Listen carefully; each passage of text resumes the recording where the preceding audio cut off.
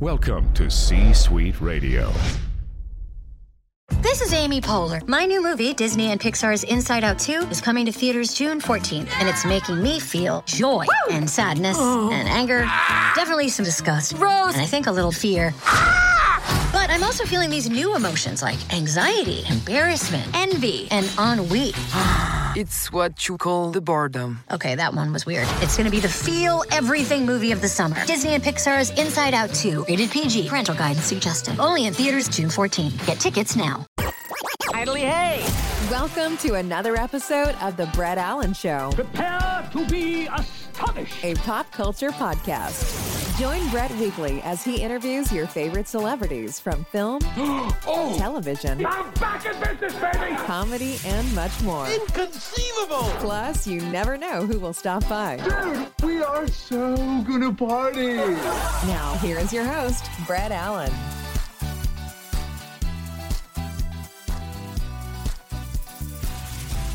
Happy Friday, everybody, and welcome into another episode of The Brett Allen Show, a pop culture podcast where we interview your favorite actors from film, television, music, and now Broadway and more. And we have a great guest today. We're talking with Jordan Dean. We had his co-star on yesterday, and now we are talking with Jordan about escaping the palace, Harry and Meghan escaping the palace.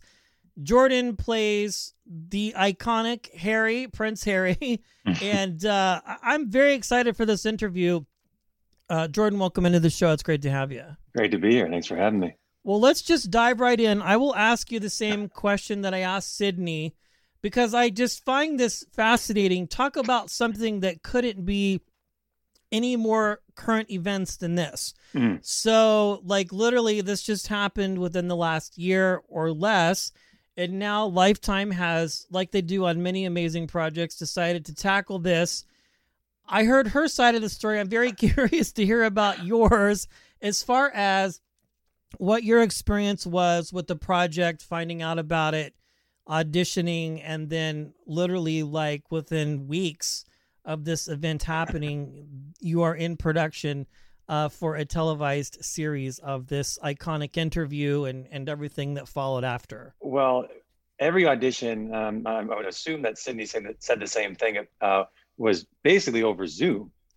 So, or self-tapes. And in my case, I was by myself in my apartment. And so I had my mom call in via Zoom and read Meghan's lines to me in an empty room with like an X on the wall that I used as like an eye line, and that's how I auditioned for it. And I was also moving at the time, so like right outside the camera was just boxes just everywhere, and like and like everything was just like chaos in my apartment. And yeah, I filmed it and then sent in the tape, and then did another Zoom with Minaj, the director, and the producing team, and then got the offer. And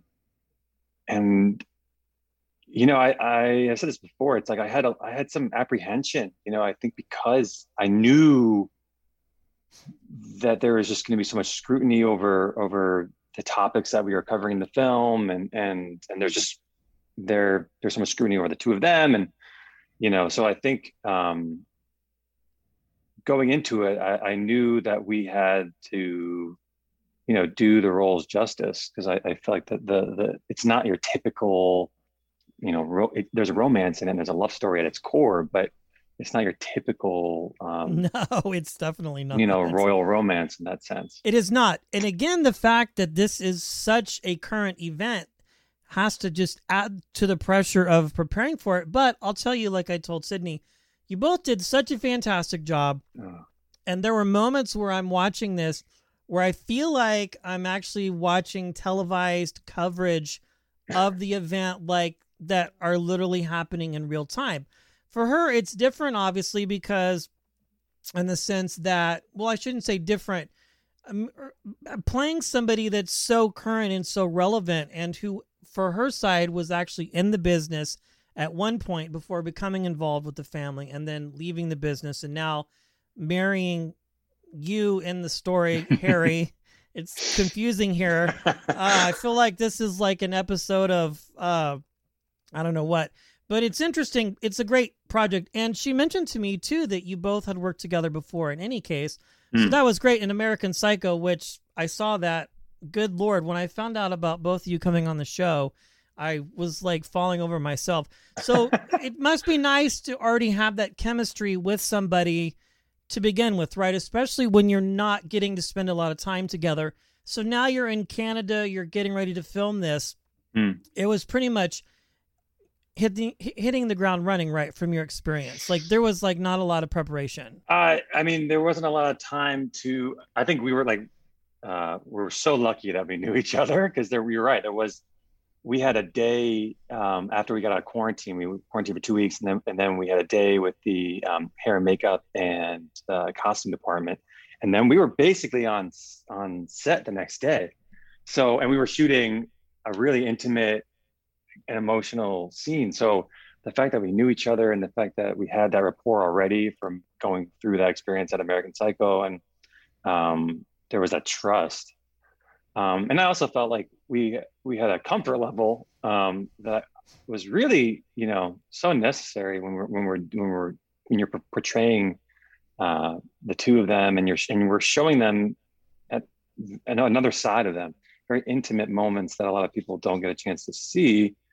And so the fact that there was that comfort and that we trusted each other right from day one, it was just like, we fell with our bums in the butter, if you will, for a British saying. Yes, touche. So the response from this has been mixed, but I think most people enjoy it because this is something that we get to be a part of and see that we would not normally be involved in.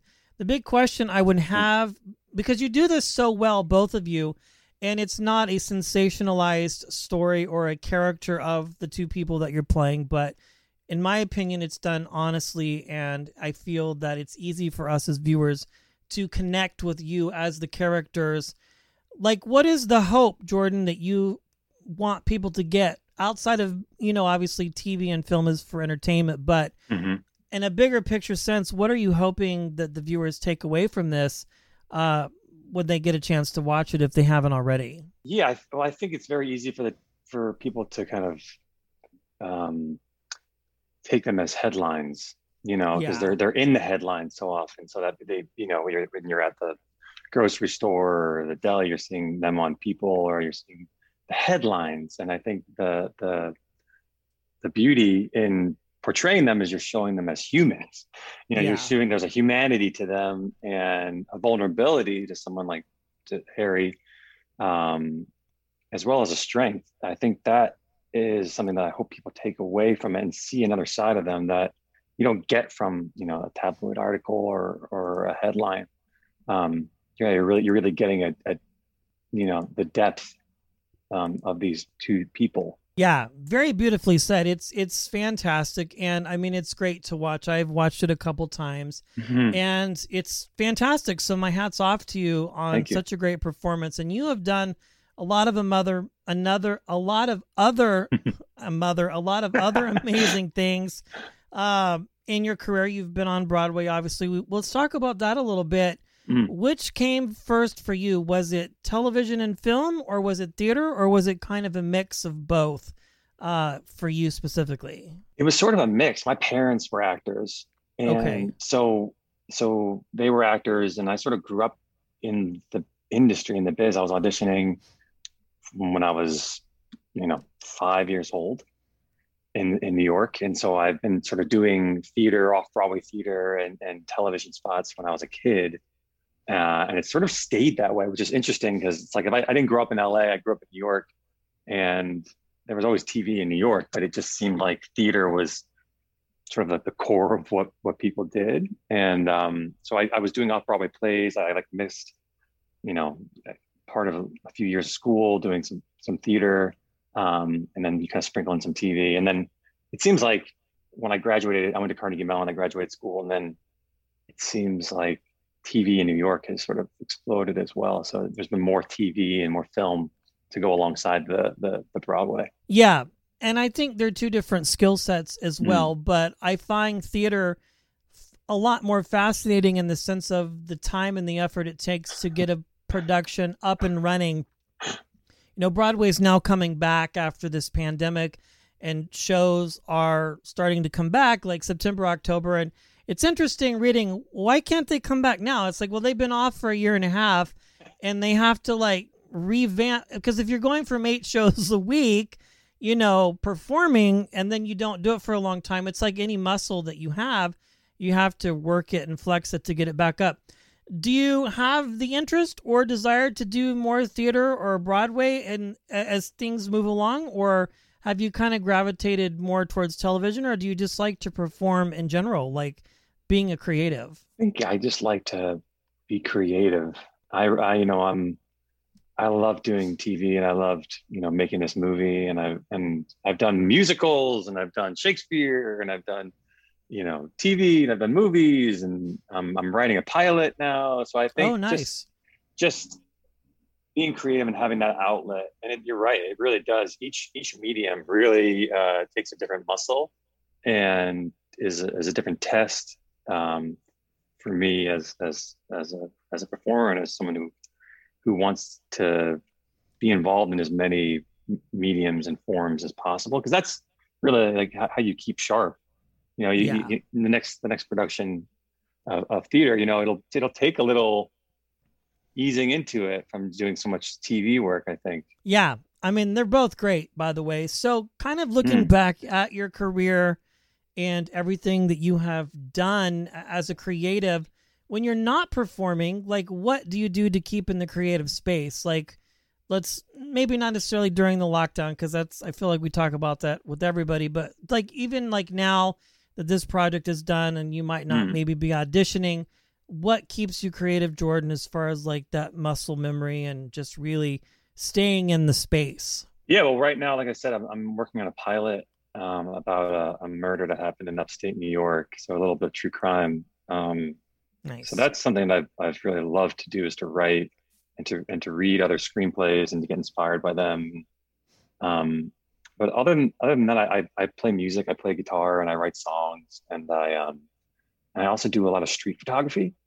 I grew up doing photography. My dad was a great photographer and sort of taught me. And I just love being in like New York and capturing street scenes. And I love these like classic New York black and white photos. And I've been doing that on and off for the past like 2 years. I love it. I mean, that's fantastic. New York is such a beautiful place. It's been years since I visited, but it's a different space. And the thing is like, they say if you can make it in New York, you can make it anywhere. And I think that's probably true on some level, in the sense of just being able to go there, because it's just breathes creativeness, I think, because of Broadway.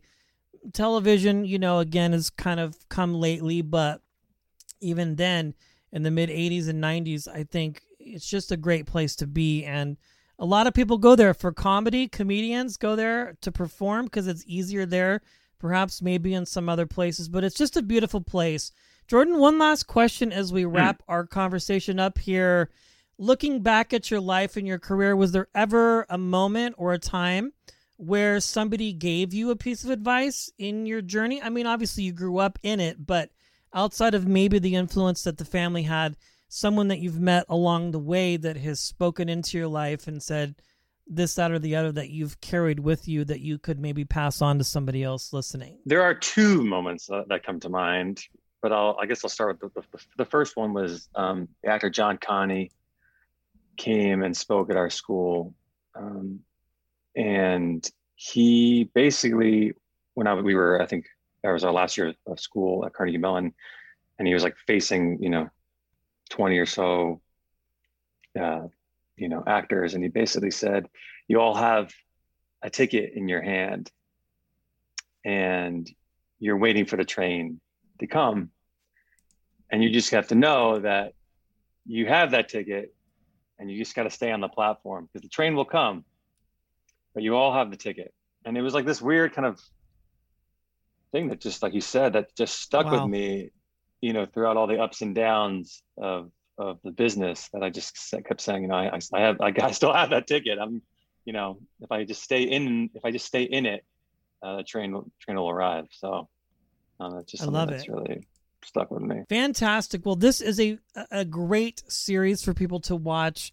It's on Lifetime Network. You can stream it. If you don't have a subscription to Lifetime, get one. It's like the cost of a cup of coffee. I don't know if that's true or not. People are going to come after me for saying that. But if you like those types of shows and true crime and true life and everything like that, this is definitely one you do not want to miss. It's starring Jordan Dean, Sidney Morton, and a fantastic surrounding cast, which the rest of them are coming on next week. So I'm excited to talk with them as well. Cool.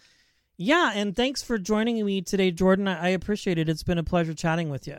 Likewise. Thanks for having me. Appreciate it.